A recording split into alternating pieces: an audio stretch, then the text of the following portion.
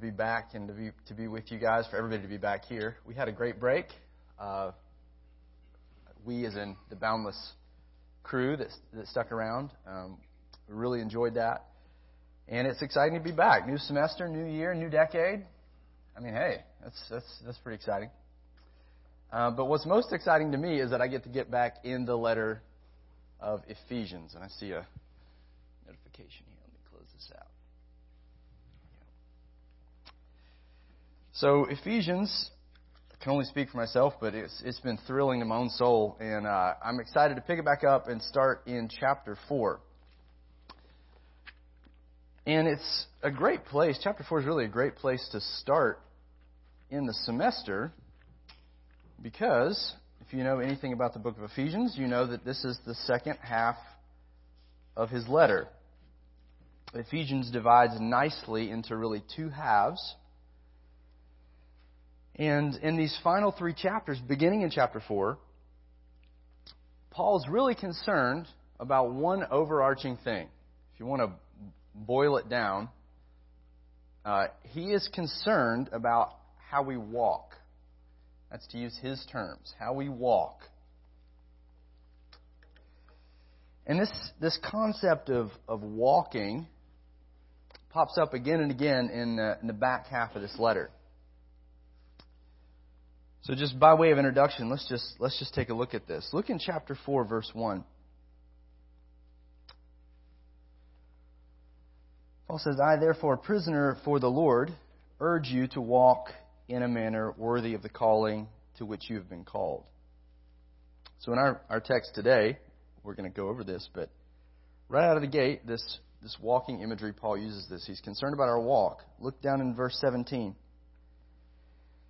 Now this I say and testify in the Lord, that you must no longer walk as the Gentiles do in the futility of their minds. Look in chapter 5, verse 1. Therefore, be imitators of God as beloved children, and walk in love as Christ loved us and gave himself up for us, a fragrant offering and sacrifice to God. Chapter 5, verse 8. For at one time you were darkness, but now you are light in the Lord. Walk as children of light. Chapter 5, verse 15. Look carefully then how you walk, not as unwise, but as wise, making the best use of the time because the days are evil. You see the theme? It's popping up again and again, isn't it? Paul is concerned in the back half of this letter about how we walk. Now, what does that mean? What does walk mean? Is he concerned? Sorry, this is random, but I'm going to say it anyway. It's not in my notes. Have you guys ever seen the Ministry of Silly Walks? I'm dating myself. Yeah, one person. I've heard of one. Yes, anybody else? So go look that up on YouTube after this is over. Not now. All right? And you'll laugh hard at that. Okay. How is that related? Paul is not talking literally about how we walk, okay? But he is talking about a metaphor, okay? So the metaphor of walking, he's using walk as a metaphor, and it's a metaphor for your lifestyle, the way you live your life. So Paul is concerned in these chapters with how we live. And Paul desires us Paul desires to see us progressively transformed. He wants us to grow in how we think and how we act. In particular, he wants us to think and act like Jesus. And that's the goal of the back half of this letter. It's going to come up again and again and again. But as we launch into the second half of this letter, really for the rest of the semester, Paul's not going to let us forget about the first half. And in fact, these two halves are fundamentally connected. Notice verse 1 of chapter 4. He says, I, therefore, a prisoner for the Lord. So here's the hinge, going from the first half to the second half of this letter, and he's introducing it with therefore. So any of you grammarians know that therefore is just an inference. So Paul's drawing an inference on everything that's gone before. He's essentially saying, in light of these things, in light of what I just said, you should do this. What I'm going to say follows logically from what I just told you. And this is really important as we're going to get going, as we're talking this semester about our lives and growth. One really important just introductory observation here is that the truth is fundamental. It's fundamental to our growth. It's fundamental to being transformed, to have any lasting change. In other words, we must believe by faith what Paul said about us in chapters 1 through 3 in order to live what he commands in chapters 4 through 6. Does that make sense? We have to believe by faith. We've got to grasp, believe, see, rely on everything he said in chapters 1 through 3 if we're going to live out the vision of chapters 4 through 6. And in those first 3 chapters, what's Paul's burden? What's he trying to do? Well, his burden is to deepen our understanding of all that God has done for us in Christ. More specifically, he wants us to glimpse the great glory of His grace demonstrated in our salvation when He saved us. He wants us to realize that we've been chosen by the Father, chapter 1, and all that that entails. He wants us to realize that we've been raised from the dead, that we've been given new resurrection life, that we've been outfitted for good works, all in chapter 2.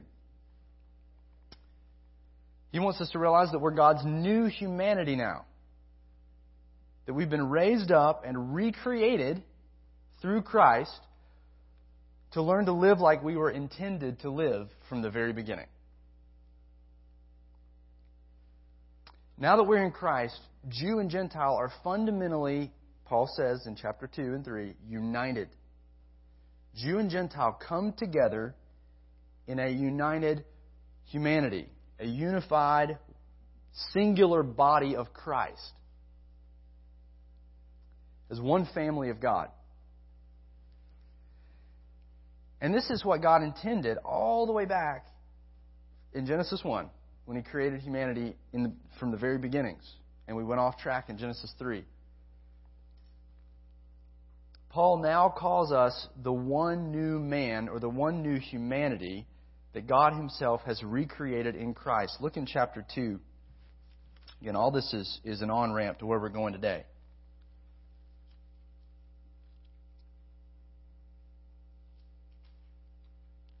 Chapter 2, verse 14, it says, "For He Himself is our peace," talking about Christ, "who has made us both one." You see that? Both meaning both groups, Jews and everybody else.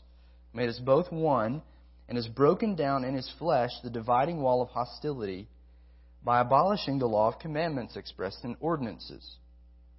In other words, Old Covenant had set up a wall between Jews and Gentiles, and to become part of the covenant, you had to become part of ethnic Israel. Now, in the New Covenant, that wall has been torn down, Paul says here, by the Messiah. Now, Gentiles can come in as Gentiles by faith in Jesus. So that's the idea. So the wall's been torn down, this dividing wall of hostility, by abolishing the law of commandments expressed in ordinances. Why?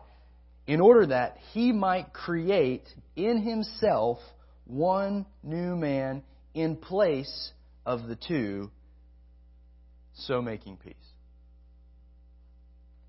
That was the goal of the cross, is to create a unified new humanity, forgiven of their sins, cleansed, and outfitted to live in the way that God is now intending His humanity to live.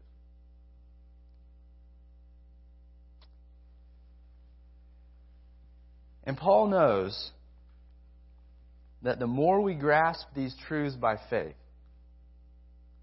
who we are as His new humanity, the new power that we now have, what exactly that He's called us to, the more we grasp these things, it will radically change how we view ourselves. And as a result, how we change. It will progressively, but very visibly, transform us into people who reflect God, who think and act like Jesus in the world. So here in chapter 4, verse 1, Paul turns the corner in the letter. So he's laid out this glorious vision of who we are in Christ, what He's done for us. And now He's turning the corner. He starts the second half of the letter by passionately calling us to live our lives in accordance with these realities that He's just described. So let's look again in chapter 4. We'll go ahead and read our text for this morning. Paul says, I, therefore, prisoner for the Lord, urge you to walk in a manner worthy of the calling to which you've been called, with all humility and gentleness, with patience, bearing with one another in love, eager to maintain the unity of the Spirit in the bond of peace. There is one body and one Spirit, just as you were called to the one hope that belongs to your call. One Lord and one faith, one baptism, one God and Father over all, who is over all, one God and Father of all, who is over all and through all and in all.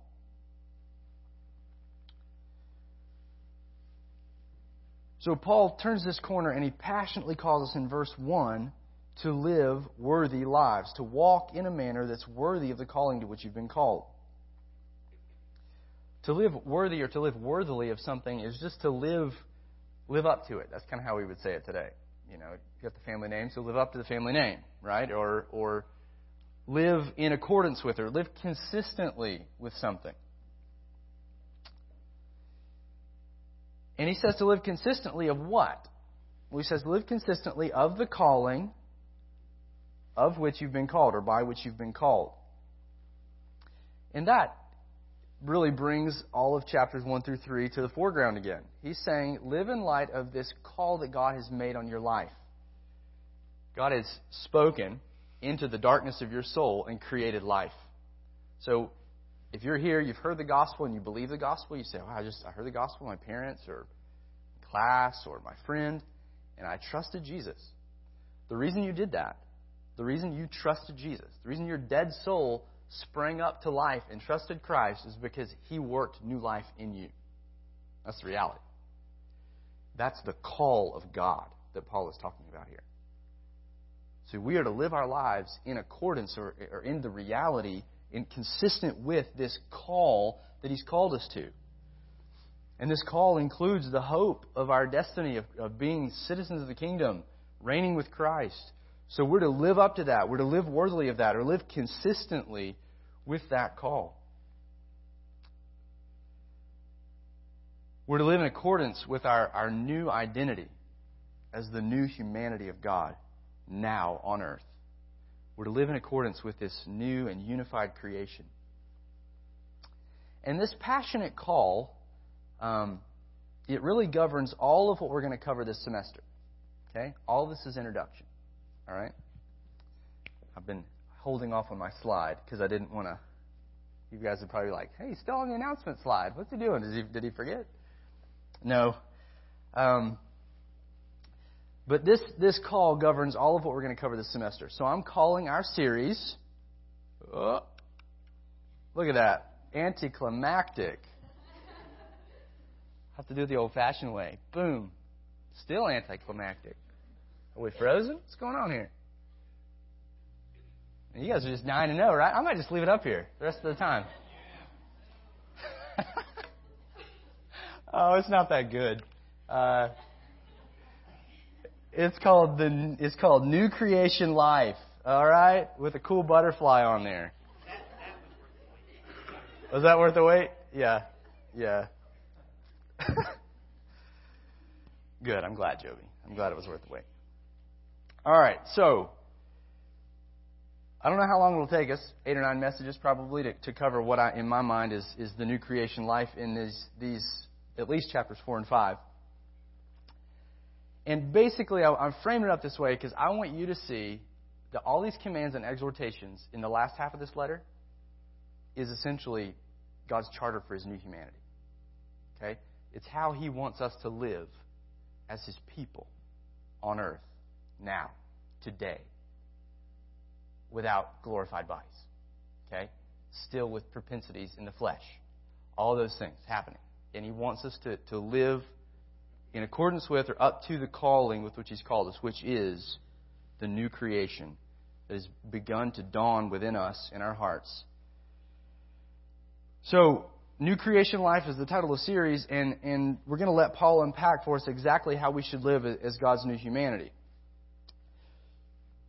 So, you're turning the corner in this letter, if you're Paul. It's pretty important. You got an exhortation to start out with. You're going to lead off with. What are you going to say? Think about that for a second. What would be your marching orders for the new humanity? Right? This glorious calling. I mean, he said things that are just unfathomable. That the Spirit of God resides in us as His end-time temple. That we're going to be filled with all the fullness of God, chapter 3. So many things that are incredible about who we are. What would you say, Paul? What is our opening charter as this new humanity? What's our BHAG, right? Well, it's very ordinary and very difficult, okay? I'm calling them 4 indispensable characteristics. Or this title, this message, this one is just part 1, is indispensable characteristics of the new humanity.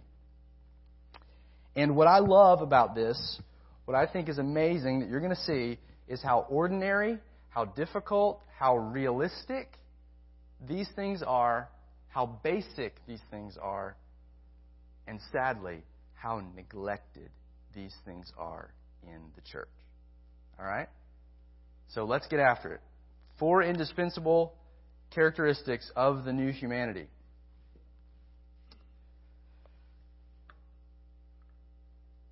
Number 1, humility. Humility.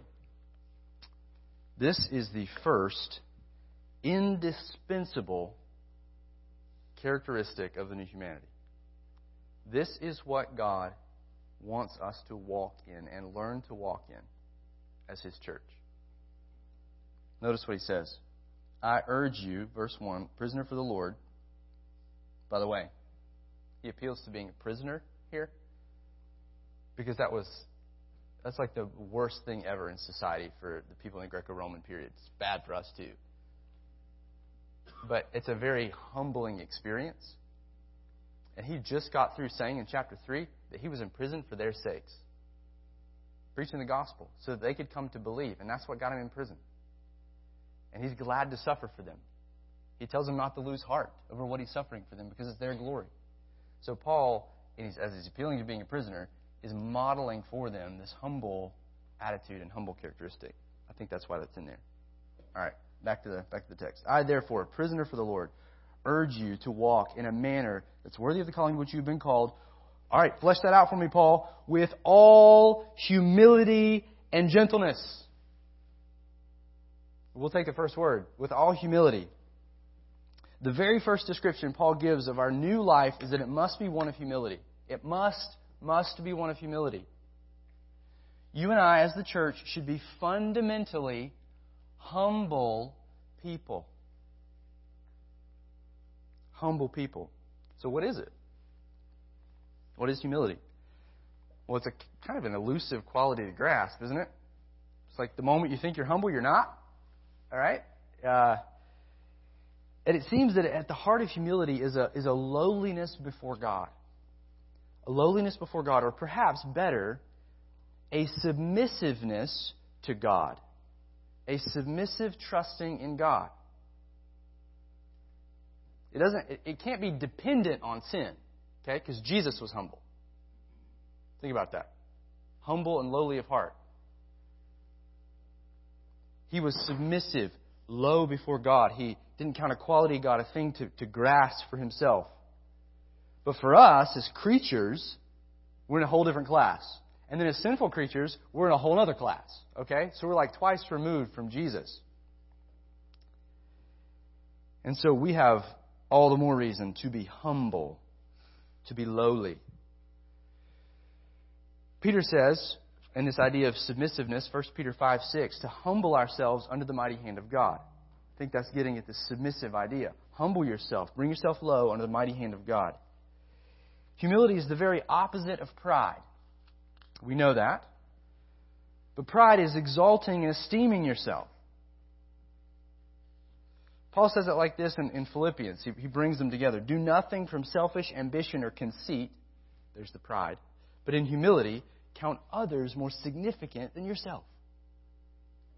That was revolutionary in the Greco-Roman world. This was a weakness in the Greco-Roman world. And notice here in our text that Paul doesn't just say we should live with humility, and that's hard enough. But he says we should live with all humility. All humility. In other words, if we see ourselves clearly as we are, we shouldn't be proud at all. There's no room for it. There's no room for bragging or boasting in the church. If we really believe what Paul described for us in the first 3 chapters, then we will inevitably be humble people. Think about these humility-producing truths that we saw in chapters 1 through 3, okay? Think about this. In and of yourself, you were completely dead in sin and hostile to God. Even if Satan and the world stopped influencing you, you would have never repented on your own. You were enslaved to your sinful desires. Even the faith that you exercised in Jesus, he says in chapter 2, verse 10, was a gift to you when you didn't deserve it. Wow. If you believe that, can you be proud? I mean, that lays the axe to the root of all of our pride. And beyond that, another truth, God actually chose you. He chose you to lavish His eternal love on you, chapter 1. Not because of anything good in you, but simply because He deeply desired to love you. Simply because He is deeply merciful and wanted you to experience that mercy and to display that mercy to you eternally. Beyond that, He slaughtered His Son for you to make your conversion a reality when you were His dead enemy. Our King died in order to rescue you as an expression of His love for you. That is humility-inducing truth. He's held none of your sins against you, not even today, but He's forgiven them all in Christ. Even today, as you sin, as you exalt yourself in pride, it won't be counted against you because His love doesn't change for you, because it's not based on you. It's based on Christ.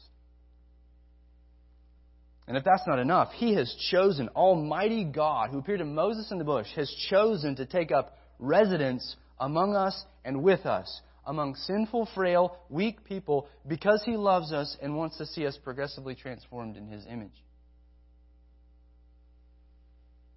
And as we are transformed, any growth that happens in our lives through our striving is ultimately produced by the Spirit who dwells within us. So we can't even take credit for the fruit in our lives. Humility is very appropriate to the church of the living God. It's the very opposite of any esteem of ourselves, any self-esteem, to use a buzzword. We don't want to point to ourselves at all. We want to point only to God. And the grace of God and humility go together. See, grace is God's free gift. It's received by those with nothing in their hands to bring to God except sin. Nothing to boast of in themselves. In fact, we wouldn't even come unless God brought us there.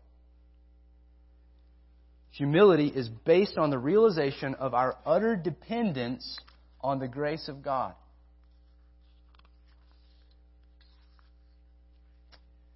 Humility is the first and most essential characteristic of the new humanity. That's why it starts here. Without it, you can trash the rest of it. To say it another way, pride is the greatest threat to God's new and unified humanity. Pride leads to all manner of division. When we're proud, we think highly of ourselves. We exalt ourselves. We esteem ourselves. We want others, we demand others to esteem us the way we esteem us. And because of this high view, we're easily offendable. We blindly think that we're always right. We don't listen. We seek to always justify and vindicate ourselves in an argument. We get angry when others don't bend to serve us or when things don't go our way, the way that we demand they should go. Forgiveness is very difficult, if not impossible, for the proud person. Why? Because you offended me, right? And you need to pay for it. You can't just go free. But humility responds in the opposite way. It has a very different disposition. When we're humble, we recognize, along with Paul, that we're the chief of sinners. We're the chief of sinners. And as a result, a humble person is willing to admit when they've been wrong, because they know they're often wrong. Humility doesn't put up a fight, doesn't quarrel. People like this aren't overly sensitive. We say they have thick skin. They can take correction. In fact, they're thankful for the reproof and will often invite it. Why? Because it enables them to be more like the Christ they love. And when it comes to forgiveness, they quickly and lavishly forgive when they're wronged.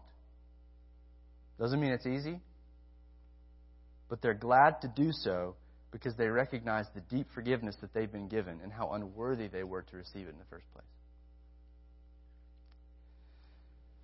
So, after working through some of these things, like me, maybe you're not as humble as you thought you were. And that's a great revelation, because now humility has the chance to grow in your heart, right? That's the first step. We've got to be brought low. We've got to be more in accord with reality, where things are really at. But it positions us for the grace of God. It positions us for God's favor, for growth. And Paul says our lives must be characterized by humility if we believe everything he's written in chapters 1 through 3. It's the only way we can live. And the beauty of this is that every time you're sinned against, or things don't go your way, or fill in the blank, every time that happens, you have the opportunity to cultivate humility. You have the opportunity to grow in it. So, it's an incredible virtue. And humility, we've got to move quickly, but humility leads to the second and closely related characteristic of the new humanity. Gentleness. Gentleness. And really they go together. The outline doesn't really reflect that, but they really go together. With all humility and gentleness. It's kind of like a package. So what exactly is gentleness? Maybe probably a lot of things come to your mind when you think about this word. Well, it's often contrasted with being harsh, and that's good. It's kindness and tenderness, even in the face of provocation and hardship. Say that again. It's kindness and tenderness, even right in the face of provocation. When you're provoked, in the face of hardship. So just envision an exasperating circumstance, okay? Whatever that is for you. Just fill in the blank. And then envision how you normally respond to that. Put a person in that an exasperating person. Let's just personalize a little bit. And then how you respond, whether in your heart or out loud to that person. And there's probably a harsh response going on, because you're exasperated by that person. What comes out of our mouths at the people who are exasperating is often not gentle. We get snarky, we're sarcastic, we're sharp, we raise our voice, we might call them names, or use speech that treats others with contempt. All of this is the opposite of gentleness. So what exactly is it? Well, I think there's self-control is an element to gentleness. Gentleness is self-controlled. It's welcoming. It's approachable. It's a kind word when we would expect retaliation.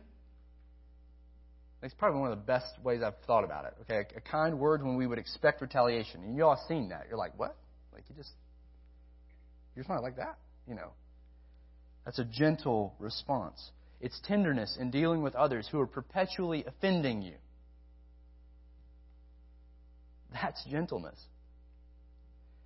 And Paul says that should characterize our lives as Christians. Gentleness in the face of provocation from your church members, from your boundless folks that annoy you, provoke you, are immature, sin against you, gossip about you. Gentleness should characterize our relationship. with them. And if you can't be gentle, it's because you're proud and you're thinking highly of yourself. So you're only going to retaliate in some way when you're provoked. That's the only option for you, is to retaliate. Because you're proud. You're offended. But a humble person who understands who they are in Christ, what Christ has done for them, isn't easily offended like we saw, and thus humility is the seedbed for gentle responses. Christ controls everything. He's got you. He ordained the circumstance. So I can respond with gentleness. It's okay. And this gentleness, if you were just to kind of trace this out, chase it down in other passages, we would see that it's fundamentally restorative. So it's not like gentleness never moves in or moves toward another person to restore them and like help them in their sin. It's not like you just get trampled on all the time, even though that is part of the Christian life. We do get trampled on, and that's okay. Gentleness is, hey, that's not good. This is harmful to you, and I want to move in there tenderly toward you like Christ moves in toward me, and I want to help you. Gentleness is fundamentally restorative. Can you think about the significance of a church that's characterized by gentleness? Man. Imagine if Timberlake or if Boundless was characterized by gentleness in the face of provocation. How glorious would that be? How powerful would that be in the world? That's the vision, and that's the second basic, essential characteristic of the church that Paul says should characterize his new humanity. Number 3, forbearance.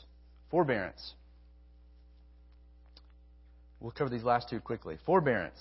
He says we should walk in a manner worthy with patience, bearing with one another in love. With patience, bearing with one another in love. I'm just trying to capture all that phrase with one word, forbearance. One thing I love about these characteristics is the assumption is we're not perfect and we're not going to be. Okay? We'll get to that more in just a minute. But Paul understands that this new humanity is not perfected. And in fact, he understands vividly that our growth is very progressive. It's very progressive. So that means we're going to have to be patient and put up with each other as we grow. And that's essentially what this characteristic is about. It's about forbearing with other people, getting up under them, being patient with them, putting up with each other, patiently enduring each other. And it's not some sort of passive task where you sort of like deal with this guy and then you go gossip about him behind their back. This is an active task where you know someone's less mature than you. You know they're sinning against you. You know they're prickly. You know it's hard to be friends with them. But you keep bearing along with them. You keep enduring with them. You keep being patient with them and repenting of that just sort of desire to throw in the towel or desire to just give up and just say good riddance to this person because they're not like you or whatever it is, or they're annoying to you. That's not what we do in the church. That's not what we want to do in Boundless or in Timberlake. We want to bear with each other, be patient with one another. And I would say there's at least 3 areas that we need to do this in, or three areas that God expects us to bear with each other. In our differences, so we're just different. I mean, just look at it. Look at you. Look at me. I mean, there's a lot. There's differences abound, and they're not good or bad. They're, ethnic differences, socioeconomic differences, upbringing differences, educational differences, desire differences. I mean, there's giftings, there's a variation, and that can sometimes rub each other. We can rub each other with those differences, and we've got to learn to bear with one another in those things. Area number 1. Area number 2, our preferences. Some of us have strong convictions about things that aren't delineated in Scripture, that God Almighty has chosen to be silent about. But we got to make decisions on those things. Will you or won't you drink alcohol? What kind of, what kind of entertainments will you partake in? What will you not partake in? What kind of education will you participate in and have your kids participate in and those kinds of things. Things that aren't delineated in Scripture. And it's good to have strong convictions about those things. Preferential convictions. But that's what they are. And we have to bear with one another in those things and say only what the Scriptures say. And finally, number 3, in our sins. We have to bear with one another, to be patient with one another in our sin patterns against one another. This doesn't mean you never say anything. We're going to get into that in several weeks about how to engage in sin, or not in sin, but about sin in a believer's life. Okay? But the fabric of our lives should be patience with people who are sinning. Because guess what? People are patient with you on a daily basis, and God is infinitely patient with you. He's not always rebuking you for every little thing you do, okay? And so we want to be a culture, we want to have a culture of grace that doesn't excuse sin or minimize it, but is patient and bears with one another, okay? And he knows that we to bear with one another in patience or with patience because it won't be easy. That's going to be a challenge. It's going to require patience. It's going to require you to grow in that area. But we do it in love. We're motivated by love. And this is a great way to test your actual love for people. Do you do this? Like Christ-like love. Not like your emotions, but do you actually love people enough to do this? Do you actually love the body enough to bear with others in this way? And that can only spring, again, from the fountain of the love that you've experienced in Christ. So He treats you incredibly patiently. He bears with all of your weaknesses. He bore them for you in the cross. So that's what we're drawn from here, to imitate and bend that out. So Paul said we should be humble, gentle, forbearing in the church, and all of this spills out to the fourth and final characteristic, which I'm just describing as diligence. Diligence. Paul says that we should be eager to maintain the unity of the Spirit in the bonds of peace. Eager, which I'm saying diligent. Diligent to maintain, eager to maintain the unity of the Spirit in the bonds of peace. What's he saying? Because I have like 30 seconds. He's saying, you should do everything in your power to keep the peace in your church. This should be on your top priority. Why? Because it's what the cross achieved. One new humanity. One. Hear that? One unified humanity. What happens when this is not on my priority list? How many of you had this as a New Year's resolution? You know, it's just typically not on our priority list, right? So what happens when it's not? Well, we don't resolve conflicts, but we let them smolder, and that grows into resentment and bitterness. We justify unreconciled relationships in our minds. We're content just to leave the church rather than to raise issues and work through them together with a spirit of cooperation. We don't really think about the damage of gossip, and we just freely demean others in private. I mean, we could just go on and on about this when we don't value unity. When we don't, well, he's just saying, the command is to just desire it, eagerly desire to maintain it. I.e., elevate it on your priority list, because he knows we don't. So this is foundational. We should be eager to maintain this unity because, he says, this is the unity that we've entered into. Let's just read verses 4 through 6. He says, this supports what he just said, okay? There is one body and one Spirit, just as you were called to the one hope that belongs to your call, one Lord, one faith, one baptism, one God and Father of all. Do you get the point? How many? One. So, do everything to maintain that. You don't create it.